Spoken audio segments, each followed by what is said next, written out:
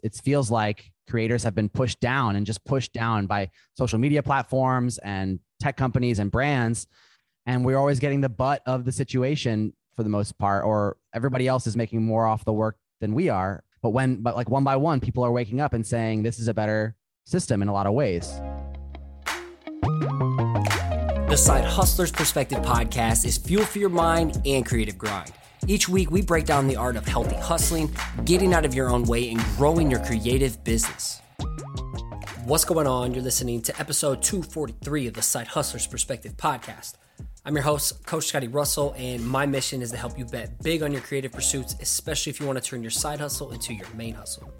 You can follow along with my latest art, design, and tips on mindset, motivation, and marketing on Instagram at Coach Scotty Russell and all things podcast at Side Hustlers Perspective.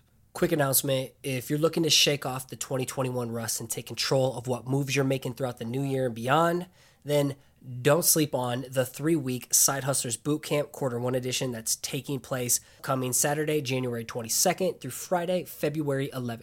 And you could join the waitlist over at bootcampsidehustle.com so you can get first dibs at registering when I open enrollment Wednesday, January 12th. For less than a premium year's Netflix subscription, in this 3-week group coaching workshop, you will set your big picture targets, you'll create your short-term game plan, you'll receive reference examples and templates that you can leverage so you can start taking action ASAP. You'll also join a tight-knit support system to lean on, and you'll learn directly from me with twice-a-week live calls. Again, join the waitlist over at bootcampsidehustle.com to get first dibs when enrollment opens this coming Wednesday, January 12th. I hope to see you there. Today's overview. NFTs seem to be the hit new rage these days. I'm way more experienced as a collector and am obsessively learning and studying how others navigate their launches and collections as I plan my own NFT attack. This is why I bring on talented creators to the show who have found success in this space and are way more qualified to speak on this topic. Hence me bringing back for the third time my brother, Eric F. Friedenson, a wickedly talented illustrator, muralist, NFT artist, and educator in our creative community. And I'm going to link his past 2 episodes in the show notes if you'd like to go back and listen to those. They're really, really good in case you want to hear more about his journey and the rise to where he is today. Eric's worked with, as well as been featured by, Apple, Hypebeast, Topps, Coca-Cola, and Adobe, just to name a few. He's also found success as an NFT artist with his collections on the Marketplaces Foundation, OpenSea, and Nifty Gateway. If you're looking to learn more about the wild world of NFTs through the lens of a hungry creative, this is it. In today's episode, we talk shop on the new wave of digital collecting and ownership, how to get people to connect with your work, tips for minting and listing your first NFT collection, continually experimenting in lanes that make you uncomfortable, finding community, PFP projects, crypto, and more. The goal is to spotlight the massive new opportunities for creatives like you and me now in the present as well as in the future horizon with actionable steps to get you started. And before we get started, could you do me a favor? It would mean the world to me if you took a screenshot or video of you working to this in the background and tagged us on Instagram stories at Side Hustlers Perspective as well as FDOT so we can connect and reshare the love back.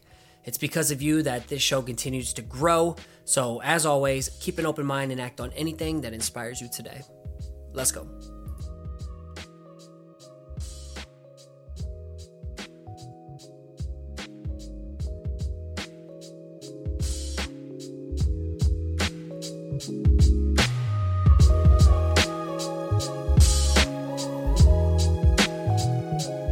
Eric, my man, back for round 3 today.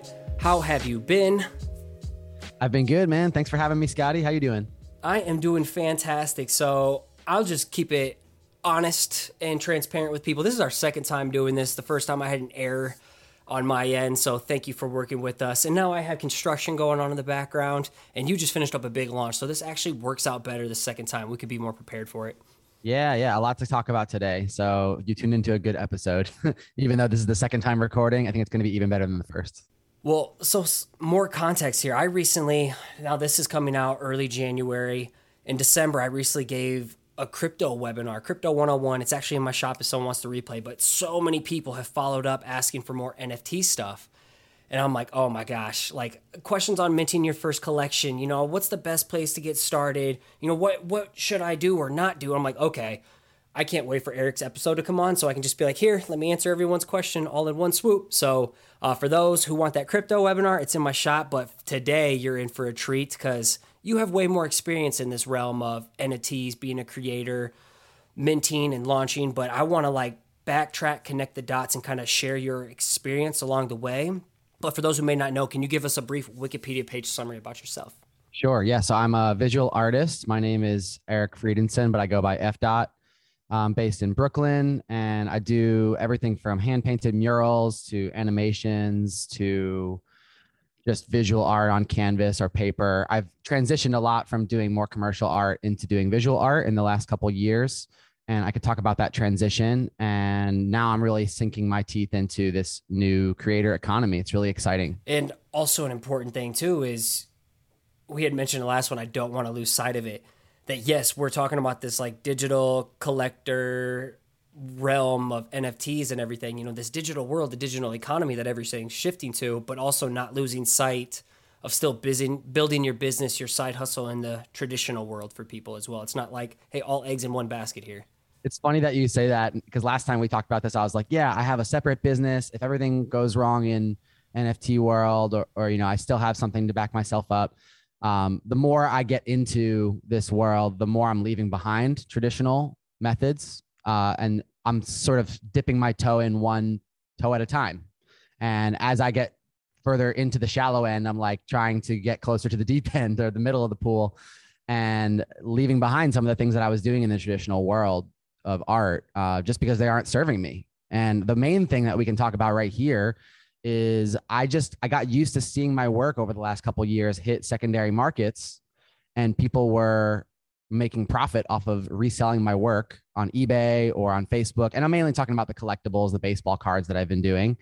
But now I feel much more motivation to put my work out on the blockchain, because anytime it resells, I'm getting a kickback for that. And I can actually price my work in a way that is fair. And I don't have to worry about making all of the money up front necessarily, because I know that there will be secondary royalties coming in.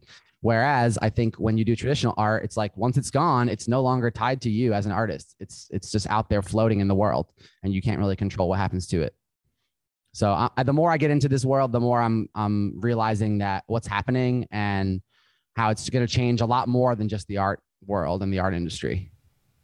Agreed. Yeah, it's hard not to see what's coming and want to just go on, especially like with me, with my mug releases, it's all on secondary and people are profiting off the work that I did, making more than I made when I originally put it out there. I'm like, oh, okay, but yes, this makes sense. So how did this journey of getting into NFTs start for you? And then we'll fast forward to where you are today, and then we'll drop out some tips based on your experience.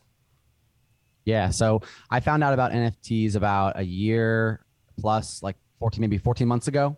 I got introduced to the guys who were starting a platform called Foundation, and their names were Charles and Kayvon. And I had an email chain running with these guys for a long time, trying to figure out how I could get onto this gallery that they were starting to auction off these digital artworks. I didn't really understand it in the beginning, and it took me probably 6 months to really feel ready to mint something. But I was sitting there, I had an account. I could have done it earlier, but I wasn't trying to rush into it. I had a lot of other projects going on. I was just trying to understand what was happening and what the new tools were before I could really enter authentically. And it was funny because people kept comparing the NFTs to baseball cards, saying, you know, if you don't like baseball cards, no one's telling you have to collect baseball cards. It's just some people really love them, and some people love to collect them. And it was the same for the NFTs. It was their digital contracts that are essentially have an album cover, which is the art, and people are collecting them. And then the contract is what ties it back to the artist over time. And you can see the provenance of that piece as it changes hands, or if it just stays in someone's gallery. But people were saying, they were comparing them to the baseball cards. So I said, you know, I have to do something here, because I'm doing baseball cards. I have a market of collectors now that understand the basics of collecting, and I can now be a bridge for them and transition them into this new world as I figured it out, not only with the collectibles, but with art, with one-of-one artwork. So my first pieces were on Foundation. There were collaborations with my buddy Stefan Madiak, kind of entered the world together. it was something that I didn't feel 100% comfortable doing alone. So I found a friend of mine that wanted to do a collaboration as our first piece. And that was an animated video artwork. I wanted to take advantage of the digital medium as much as I could. So doing stuff I can't do with physical. And that was the first piece. And then we were kind of off to the races from there. So with those first pieces, what did those get listed and minted at? Just so people can kind of build this timeline. I think it's important first to talk about like why I chose to do this piece as my first one, because it's a lot more than just monetizing the art. The piece was called In My Head, In Your Head. And it was about that universal feeling of feeling stuck in your head, which is how I felt for those 6 months, trying to understand what was happening and how it affected me and where my place was. And so we made this whole story of the drawing coming to life over those months and what it meant to us to leave things behind and sort of take a risk, because that's what this requires. If you're low risk mentality, there are some places you can mess around with technology, but a lot of this stuff requires like a strong stomach, because you're going to be spending money, not sure if you're really going to get it back. So I was in my head about how do I want to enter this world, made this piece called In My Head, In Your Head. We did a physical release alongside it with some screen prints that were in my shop. Some of those came with free NFTs that were included. So it was a whole launch, but we listed that one of one animated version at 0.5 Ethereum, which back then was, I think, around $1,600, $1,700. And because it was my first one, and a lot of people had been telling me I should do this for a while, I think there were some people ready to bid on it. And there was a little bidding war that happened. It ended up finishing at 3.75 Ethereum. So the first sale was a big one for me. One of my biggest that I've had. It was a big confidence booster to feel like I could take this a little more seriously, but I wasn't expecting that. I priced it at 0.5 because I knew that if someone bids 0.5 and that's all I get, then I got to be happy with that. So the second piece I did, I listed it for 1 and it sold for 1. So you can't always expect the same behavior from bidders, buyers. They have different tastes. So perhaps that first artwork really struck a chord with people, but who knows? Yeah. And for those who may not know, Ethereum, essentially Bitcoin is the big daddy crypto that started this all. Ethereum is the second crypto that is a blockchain base that you can build on top of, like iOS with the App Store, with apps can be built on it, decentralized apps, or it can be used as a currency within its own network, the Ethereum network, and build NFTs or the whole process of marketplace NFTs. It's just one option, the main option these days, and has other competitors, but Ethereum is probably the biggest daddy with the market share in this NFT space, just so people can catch back up. Yeah, it's a framework, really. I got really intimidated by the terms in the beginning, like even just the word crypto. I was intimidated by that. It feels scary, right? So I just tried to contextualize it of like, okay, there's a bunch of people out there playing with code, right? They're encrypting data to make things that we can use. Just like when credit card companies, you swipe your credit card, it's a secure transaction. There's a lot of code that happens behind the scenes. There's transaction fees to make that stuff happen. So once I started to compare the crypto terminology to things I was already used to, like credit cards being processed with fees, the gas and the cryptocurrency started to make a little bit more sense. And then, like you said, you can build these apps on top of it. So imagine if it was open source, like you could create your own version of Square or your own version of eBay. People are now trying to do that on top of this blockchain tech.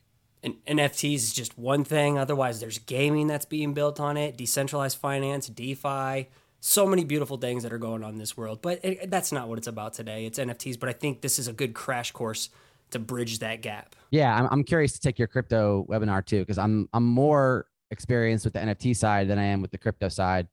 I'm a visual guy. What can I say? Yeah. I want to get more into learning about how it all works behind the scenes. I don't think it's necessary, but to jump in, you don't have to understand every single cryptocurrency. But it's good to have a foundation. I think I'm lacking some of that. So yeah, and I think what I'm teaching is a great bridge to the NFT world where you'll pick up NFTs a lot quicker. So for there, after you sold your first pieces as a collaboration, how did it start scaling from there as you start to understand the space, you start to build a community, you start to find your place within this space? It's cool that you mentioned the community, because I think that's one of the key things that's needed to build in this space is relationships with other people. And that could be in real life relationships. That could be relationships on Twitter or Instagram or another platform like Discord, where you can really build like a community chat room. But without the community, without people who are already interested or know each other, connect through your work, it's difficult to get into this world. So I have to say that before I started with NFTs, I had a community. I had a collector community that was doing, my prints, my baseball cards, and that took years and years to develop. And I'm not sure if it's faster or slower necessarily to just jump in with NFTs, but having some kind of foundation always helps when it comes to the community. So I knew that whatever I did after that first sale, there were some people that were looking forward to it. And how do you get there? Like, maybe you can speak to that a little bit, Scotty, of like, how do you start your community before you want to sell something to them? Really, you got to think about your values, right? Like, what are the things that you want to build community around? And I think in order to build your own community first, find community to be a part of, to kind of understand how things work, finding an accountability within it, connecting with like-minded people around you. That was probably the first thing before I ever built community. You and I connected it through someone else's community to understand what community actually felt like between the Sean West community and then just the conference-based community we were a part of. To me, that showed me like, wow, it is so much powerful being a part of some type of family of like-minded people who have different destinations, but still the same hunger and drive. And we can support each other along the way for me to understand like, if I was to build my own community of people who were seeking the same type of knowledge or interest as me, this is what it could look like. It started as a Facebook. Who knows what it's going to evolve into next for me, but it was being a part of community that helped me first. Yeah. And not everybody wants to run their own community at large. Sometimes I think about what it would be like to just put a bunch of artists together in one Discord and have it a channel for each one. And there are some out there like that already, instead of having to run your whole community by yourself, like doing something as a group. Like, that's totally doable as well. Almost. Yeah, could be. I just think that that's like probably the most important element, is getting around people who are like-minded, who are also willing to give of themselves and not expect anything in return, because people throw around that word community all the time. But what they sometimes mean is like, you scratch my back, I scratch yours. Like, it's very transactional and networky. But the best communities that I found are with people, and you can't always put a finger on it until you spend some time in these places, with people who just want to give and help each other. And part of that means like going on each other's podcast or giving each other feedback or whatever, just like giving without anything expecting anything in return. So I think at the end, let's extract some type of loose action steps of what worked for you, and then we'll build it up like, hey, at the end of this, here are like the top 5, whatever we come up with, of the best ways to get started, because so many people are asking how to get started in the right way, because I see so many people are like, I'm just going to mint my first collection. I'm like, where's the demand? Where's the community? Do you even own an NFT yet? What's your knowledge of this space? So I think hearing your story and then paralleling it to some actionable steps that could work for someone based on their scenario and circumstances would be hella helpful. So after you got through that first collaboration and you come from a place where you have community and an audience built over years of grinding, you and me connected back in like 2015, and we have both consistently showed up since, slowly, surely, through the funks, building a name, finding our style, finding our voice, going through lows while experiencing some pretty radical highlights. But it's been a grind to get to where you're at. So what's that next phase look like for when you went solo with your NFTs? So my next collection after those first pieces on Foundation was called Open Minds. Open Minds was a sign and a marking of time for me when I finally opened my mind and understood what was possible, or at least like a fraction of what was possible in this world, and trying to bring some of my family along with me. So I called it Open Minds because I knew that I had attention from a lot of people who were in the traditional art world from these last few years, traditional collecting, and they've given me so much. So I wanted to make a few series actually that bridge that gap before I just go crazy and do, whatever my heart desires in terms of the art. Like, I titled these pieces as an experience to bring people along with me. Whether or not they own it, of course, is dependent on how the auction went. but at least the story that I'm telling was consistent, and it was called Open Minds. There were 10 different pieces.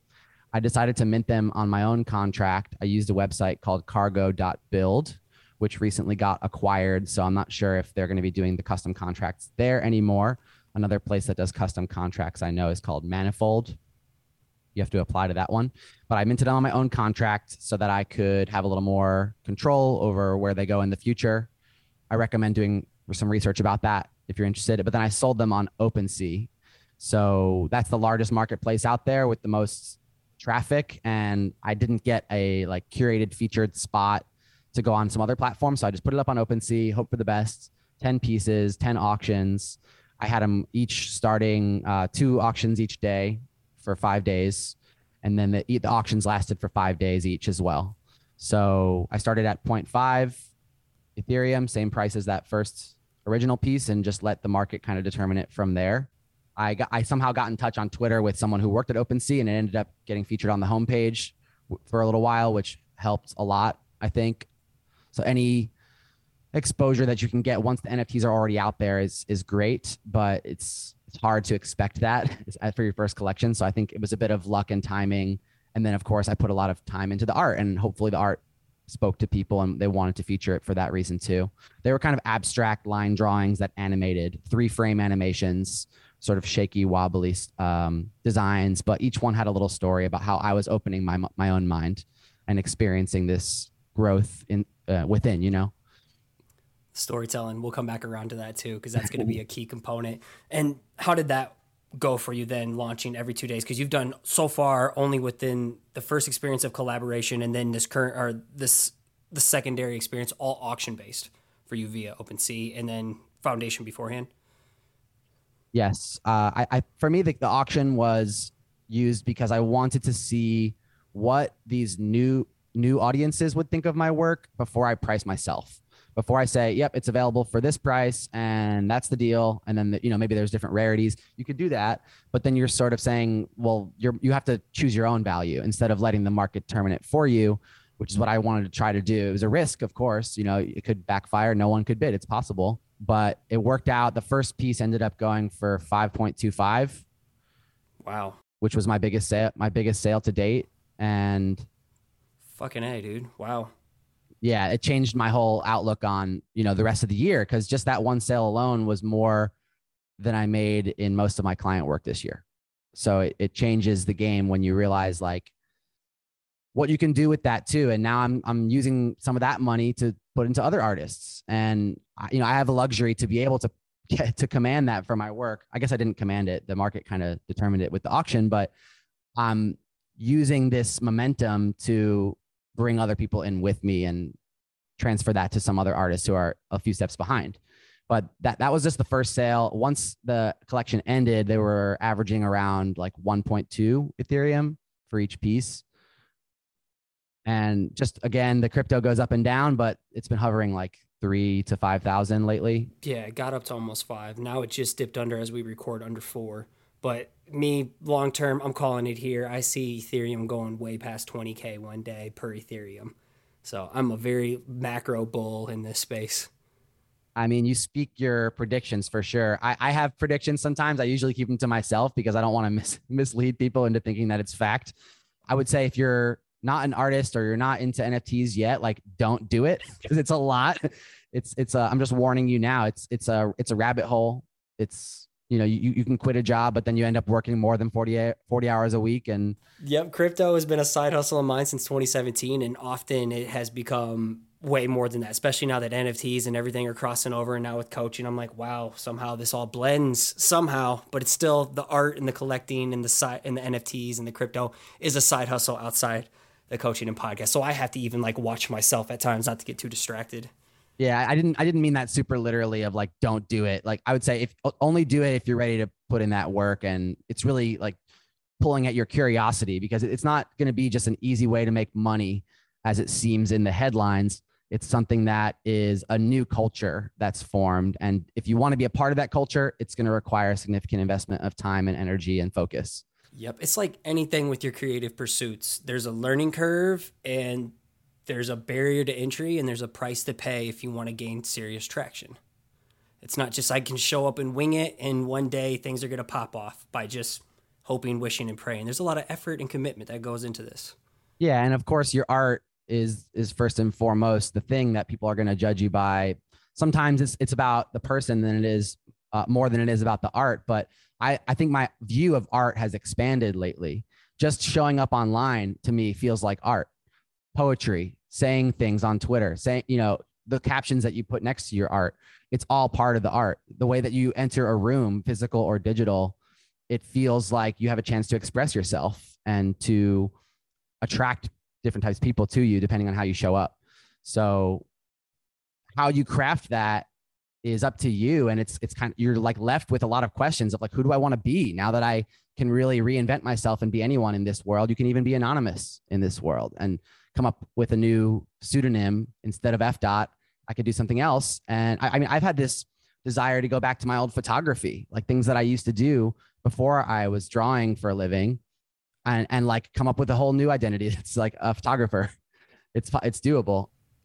No, I think the beautiful thing out of that is you can always reinvent yourself based on your curiosity, your interest. Like that's the season I am. I'm reinventing myself, connecting my artist identity back with this coaching and entrepreneurship. It's like, it's not just a dichotomy of this, if this, then this can't exist. Well, how does that feel? Because reinventing for me feels really uncomfortable. I'm just curious, it's fucking terrifying and super uncomfortable. This whole year has been so uncomfortable, and especially Q4. I would say this whole year is in 2021 because we're just starting 2022 as this drops. But Q4 has been like, all of this hurdles I've gone through in Q1, Q2, Q3, identity crisis, stressing out, overworking myself, doing too much in an unfocused direction, not doing the right things. It's all starting to like come together where I feel like I'm on to the next thing. But I had to like struggle through the shit in order to figure out what's clicking. It's been very uncomfortable this year for me. Well, if you're not a little bit uncomfortable, then you might be getting too complacent anyway. So it's good to feel that. Yeah. That's what it was. I was getting complacent. What always worked wasn't working anymore. It's like, it's time to shake it up. How do you measure like what's working and what is keeping you going through that difficult reinvention phase? Well, social media growth was a big one. All my stuff has been behind the scenes this year. And, I was always the artsy fartsy art. And then I started switching up things. I don't know, decline in social media reach, decline in organic growth, decline in podcast, but business is growing, students are growing, money is growing, but something was missing, and it was the creative identity in me. I'm like, this has been so dormant and it's all just business. So there's no fun anymore. Why? I'm not excited about showing up on social media or anything. Like what's going on? What's missing? It's all about business. Where's the fun? Where's the experimentation? Where's the challenge? I guess. So, and that's where I'm like re-tapping into that. And NFTs honestly kind of revived this fun part of me. I think it has made the internet so much more fun. Again, it just feels like people are taking more risks. It's like the pop art era is back where anything can be art and anything is art, and it makes people angry, and that's like part of it. And the reaction from the public when someone does something crazy, it's an exciting time to be an artist and to be like leaning back into that creative itch. Yeah, I didn't realize how badly I was missing it, and this is like, okay, it's a playground again for me. Like drawing is a new side hustle again for me, which is why I'm here in the first place. But now it's the side hustle again. How do I bake this into my brand? But for you now, I would love to hear more about your approach from your latest one that you just recently dropped here in December 2021. And then let's kind of connect the dots for people. I think it's important to touch back on the goal here for why I'm making these collections in the first place before I tell you about that next collection that just dropped a few days ago. Attention is something that we all need in order to have a business. We need to have an attention from some kind of audience that's going to support us at the very minimum. Of course, we want to give back and we want to just show up online and share what's on our mind and whatever. But there needs to be a business model and there needs to be attention. Part of the way that I keep attention on my work is I don't put out too much of it for sale. I try to find this, close to the sweet spot of it's not super available all the time. And it's also not impossible to get. So that way, when people are interested in supporting my work, they know that they got to act sort of quickly to get it. And that's what keeps my business going in part. That's trained behavior with some level of psychological scarcity within your audience, rewarding early movers. Yeah. I mean, I want people to come on with my artistic practice whenever they want and to feel like they made a good decision to support me at that time, because the pieces that I'm putting out are important in this. Well, like sentimentally, they're important to this chapter of my career. Like I'm not going to be making trading cards forever, but the people who are into that, they're like, wow, like this is cool. This might not be happening forever. It's only available for this period of time. Might as well jump in and help. So I want people to feel like they got something exciting. So, you know, we're sort of in the business of making people feel special with our art. Like we want to make some, like it's custom. It's not just something that, I mean, there's an app that I was playing around with last night where you type in a few words and it spits out like a generative art piece. And that just doesn't feel special to me. It feels like it was just too easy. So I think that in this next collection, I wanted to bring more people along into the fold, because previously I only had like 13 or 14 collectors that had my NFTs. So I said, I'm going to do 222 pieces. That felt like a good number, not too big, not too small. And they were tied to the trading cards. So for each of my baseball cards, last year I made like a companion card, which was like a character sort of related to that baseball card. And I printed them, sold them on my shop. But this year I wanted to do the same thing, take it to another level with using NFTs. So kept them pretty limited. There were 12 different characters, but if you totaled up all the editions, whether there was an edition of 20, an edition of 10, or a one of one. And they're just strictly character cards under your F. brand, not related to all the Topps work that you did, just so people have some clarity. Yeah, they were not licensed by Topps. I didn't use any logos or properties that I didn't own, but it was sort of a spin-off series. And I've gotten into the habit of creating these building blocks or these spin-offs from previous work because it's just fun. It's really satisfying to see like, and leveraging the world that you did know and that collecting mindset that you did know and the community that built there and building that bridge to a new spinoff. I think that's brilliant.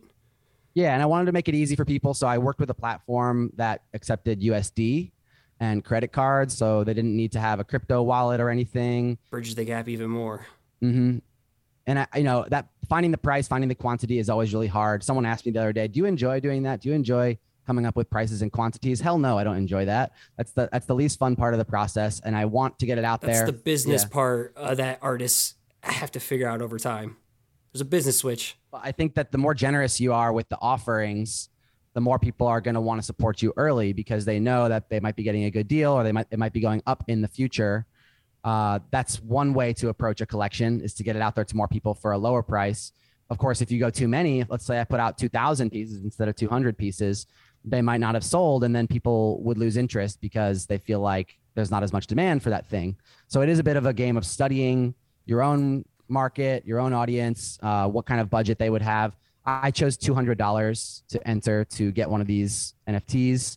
That felt like a steal compared to a lot of other pieces I've sold. So you might get a one of one from me for $200. So was there editions of each one, or? So there were 12 characters. 9 of them were static. 3 of them were animated. So the animated ones were editions of 10. The static ones were edition of 20.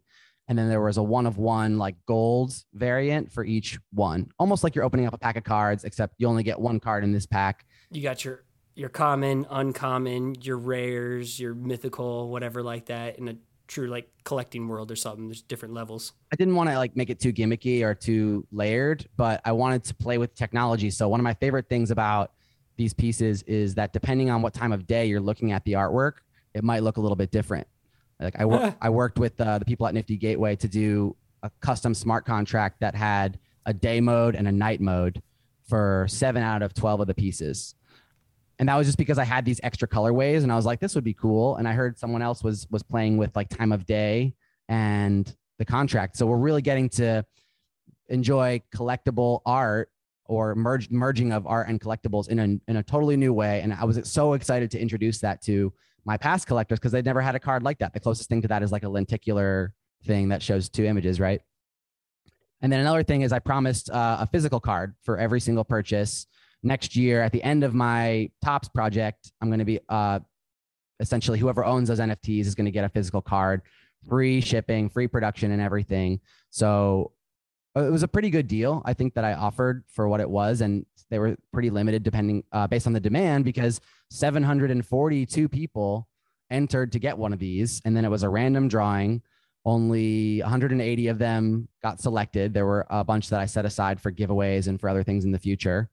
So 180 out of the 740 people got selected, got their NFT, and then some of them, they wanted to hold on to that because they want that physical card. Some of them wanted to trade with someone else. Some of them listed it up for sale at a higher price than what they paid to enter the drawing. So it was a fun thing to watch the last few days, and hopefully it keeps going. And those people who bid but didn't get anything, they received their refund?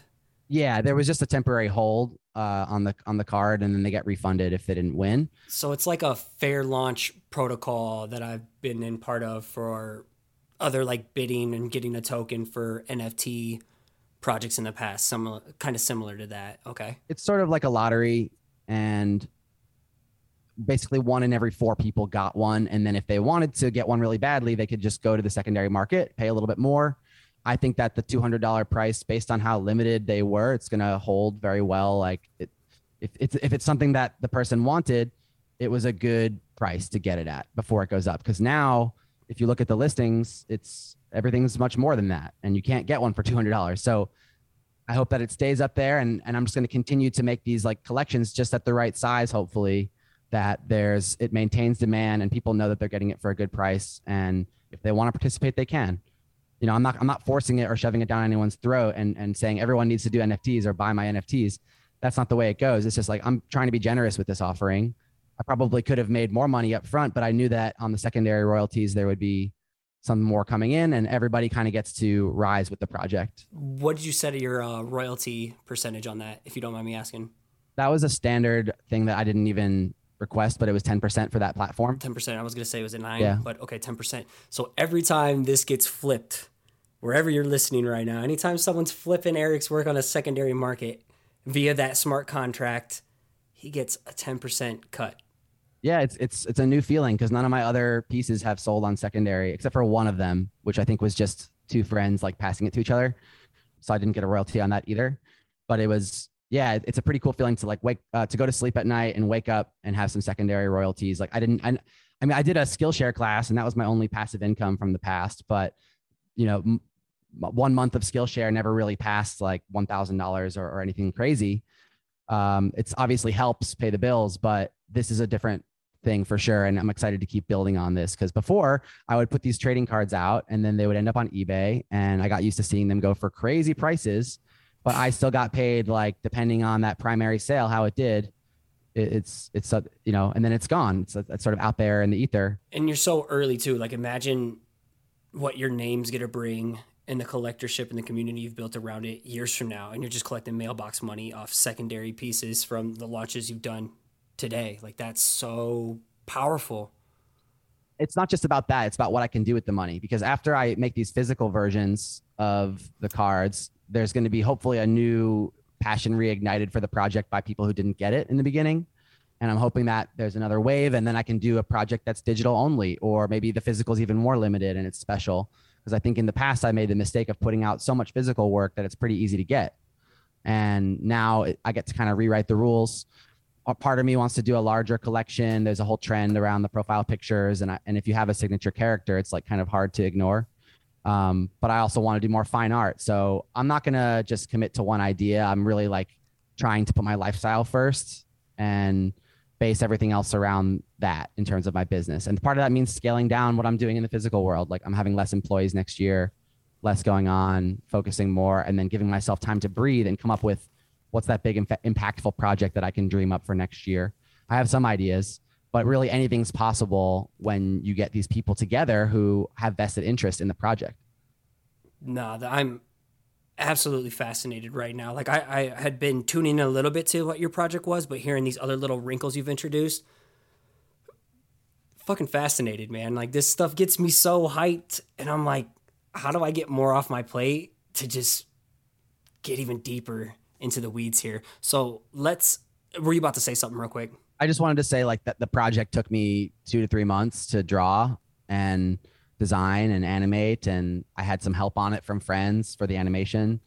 And so I didn't do it alone. It wasn't a quick thing. I just wanted to touch on that because it seems like it's easy money, but it's not. It's like it took 2 or 3 months of dedication, and I still have a lot of work to do to produce these physical versions. So it's a job, but it's a really fun one to have. Sure. And I trust it more than sometimes going to a brand, depending on the brand. You know, it feels like creators have been pushed down and just pushed down by social media platforms and tech companies and brands.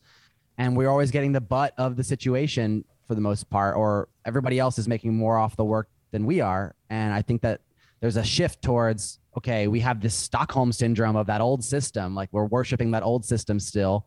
But like one by one, people are waking up and saying, this is a better system in a lot of ways. It doesn't solve every problem. It still has a lot of the inequality and a lot of the same issues as the previous art world, but it does solve the royalty thing and a lot of other issues. I think it's just more power to the creators during this season as it continues, which I'm all for. Yeah, and I think it's going to birth a whole new generation of creators who are going to ask themselves those tough questions earlier on.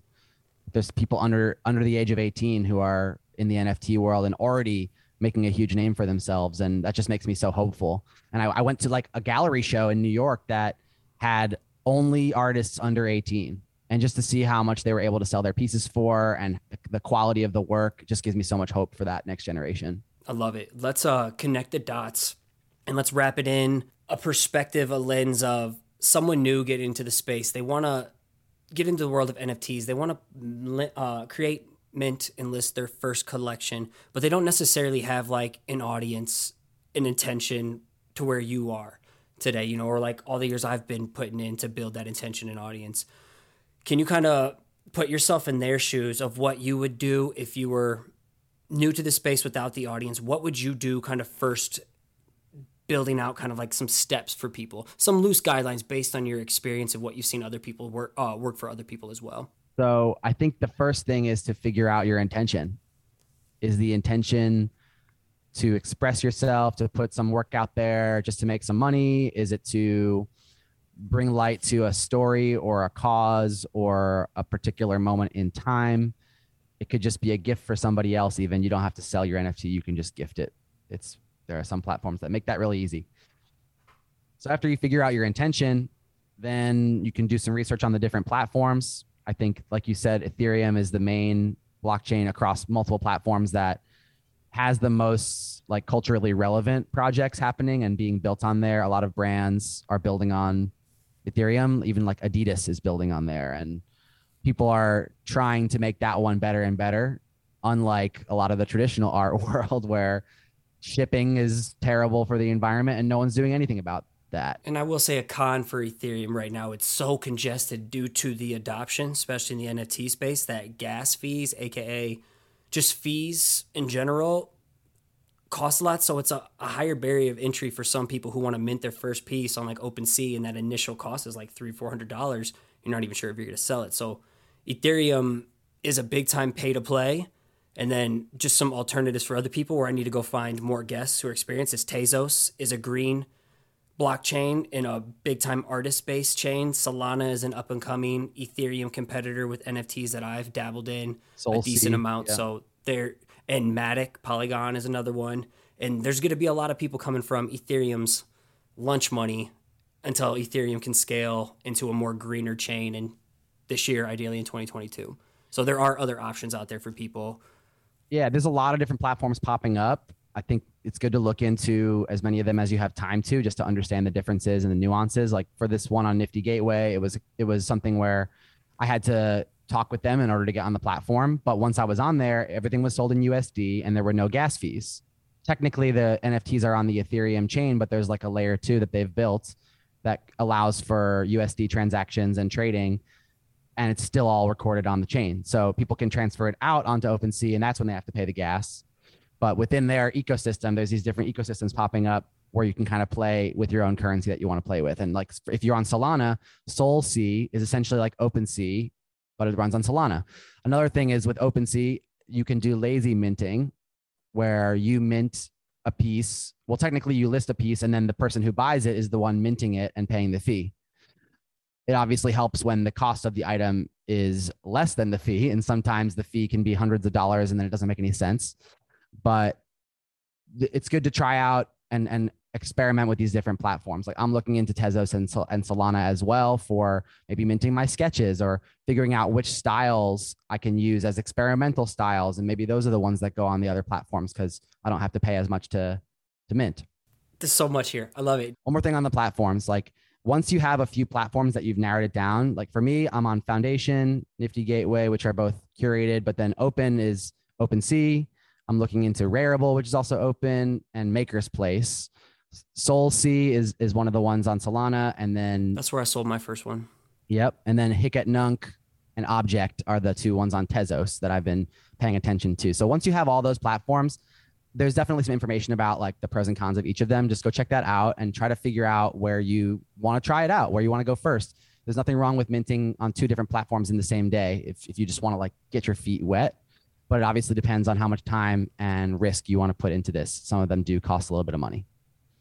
So if you don't have the demand of the community built up, like I went into this space humbling myself. I'm like, I'm not just going to go start minting pieces and ask a big amount that I would normally charge in this traditional world. I had to humble myself. And for me, I believe we talked about this in the original thing, but like I went and found and joined a part of an NFT PFP profile picture community of Grim Syndicate, where I was exposed to a massively different community of other creators who are in this NFT space, which has massively helped me get more reach, more relationships within the space, more people sharing my work when I am going to start minting and listing. But I paid a little bit to get this profile picture in Twitter to get jumped into a community, which to me gave me way quicker traction than just going in Twitter, not knowing anybody in the NFT space and trying to like promote my stuff. How much did you pay for the Grim Syndicate one? I think at the time it was 2 Sol, and Sol was like 180, so 360 maybe, somewhere around there.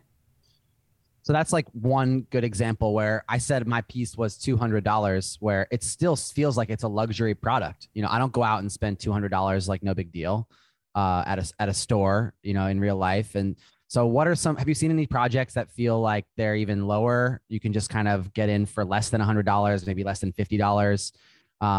Or is it kind of, that's the bar? If you want to get in, you got to pay. I feel like, yeah, it's going to be that bar of one of these profile pictures that aren't necessarily a blue chimp, but the potential to be a blue chimp, that aren't going to be a rug pull and steal everyone's money. You know, it's not just it's like a balance of understanding the community, the people behind. And see, I knew Justin Mazel and Raji from our creative community, so I knew there was trust there. And I got Justin on, I think it was like episode 235, where I heard about it all. And I didn't know what to think. And then I got that profile picture because I'd been stacking Solana. I got in at like $38. So to me, it wasn't like a big hit, but for other people, it is. But it's also the same thing. Like, are you really serious about this venture, or are you going out every weekend if you're in that type of space, or buying a PS5 or whatever it is? It's like there's a sacrifice and a barrier to entry for a lot of things. So I feel like I paid to become a part of a community, but I didn't even realize how beneficial this was to me. To me, that would have been way better off than me just starting off hoping that I got some traction figuring out Twitter. In my opinion, that would work best for me. I think there's still a stigma right now around spending hundreds of dollars on what feels like a JPEG. Oh, absolutely. And so I would encourage you to keep pulling the thread, do your own research, look at both sides. Cause I've read articles that are anti-crypto and anti-NFT to understand the stance there. And I want to understand both sides and make my own conclusion. So even if people around you think you're a little bit crazy for buying and selling what feels like JPEGs, but it's a lot more than that with the contract underneath and the community built in and some of the utility that is around these projects. Some of it's just art, right? But I'm going above and beyond for my collectors. I'm sending them physical pieces. I'm trying to bring it back into the real world. So once you kind of dig into these projects a little bit and you can make sense of some of them, that might be a good sign that it's a good project for you. Even if the people around you might not understand it, you find your little group of people online that resonate with you and your values. Mm-hmm. Or something like Tezos may be a great place to start for people, since that is the art community change of getting involved there somehow. Maybe there's a Discord of Tezos artist community or Facebook group or so, or a Telegram, like that could be a good route too. Tezos is another currency. That's the green one you were mentioning earlier. And what is it for one Tezos right now? Like, oh my gosh, last I saw was like $4 or $5 for Tezos. Last I yeah. saw Solana was like 186. It's recorrected. And then Ethereum as of today was under 4,000. And so I've seen artists, they'll mint some things on Ethereum for higher prices. And then they'll say, oh, I'm actually going to do a 1-of-1 on Tezos, and it's 10 Tez. That's it. That they'll price things differently depending on the chain, because it's almost like a restaurant. Like when you go to the fancy restaurant and you can expect to pay at least $20, $30, $40 for an entree, versus going to some of the other restaurants, which might actually have some of the best food, right? Like the food trucks or the bar food that you love, and you can price things differently at different places, regardless of art quality. It's just a different vibe in the place. This is good. So like, I just don't want people to think Ethereum is the only place, and if you don't cut it there and you can't afford it there, that you're out of the game. Hopefully we're like providing more opportunities, but also what you had said before, being a part of community, building more demand attention for your work, or joining someone's community, like we talked about before. That's what worked for me. But also the intention behind it, storytelling versus just going into it. I want to make a piece. Like every collection you've done has had some type of story baked into it, which I think a lot of people just think they can show up and start minting. And maybe you'll get super lucky, but why not increase your odds and have someone increase your odds of your story connecting with someone, them seeing themselves in your work. So storytelling is a powerful, powerful asset in minting your first collection. Another thing is, I don't think you have to reinvent your style in order to show up in this world. I think it's all about being authentic, and whatever style flows out of you when you wake up in the morning and you want to make art, that should be the thing that you're minting, not just appealing to the trends or thinking that you have to totally reinvent your style. Like, people want you to be you. And that's one of the beautiful things about this, is like, the more you speak your truth, you're going to find people through the art or through words. You'll find your people more quickly if you're just honest with them. And I think I overcomplicated it in the beginning. I was in my head, right? I wanted to make everything has to be animated. Everything has to be like reinventing or 3D or crazy vaporwave. Pixel art. Like that was the trend, but I felt that discomfort in my stomach when I would be like, what should I make? What should I make? I was in my head about it. And finally just learning to open up and just make stuff, and then judge it later and figure out what I could put where. And maybe that platform is good for this style, and this platform is good for that style or quantity or price or whatever. Just really playing with it and making mistakes along the way. And the more mistakes I make, the more I'm finding the right ways to go about it. Do you feel like before minting your first collection, it would be beneficial to go mint some one-off pieces on separate platforms to see what you do like, what you don't like, understand the community behind it? I think that couldn't hurt, but again, it depends on your intention with it. Everything that goes on to these chains is permanent.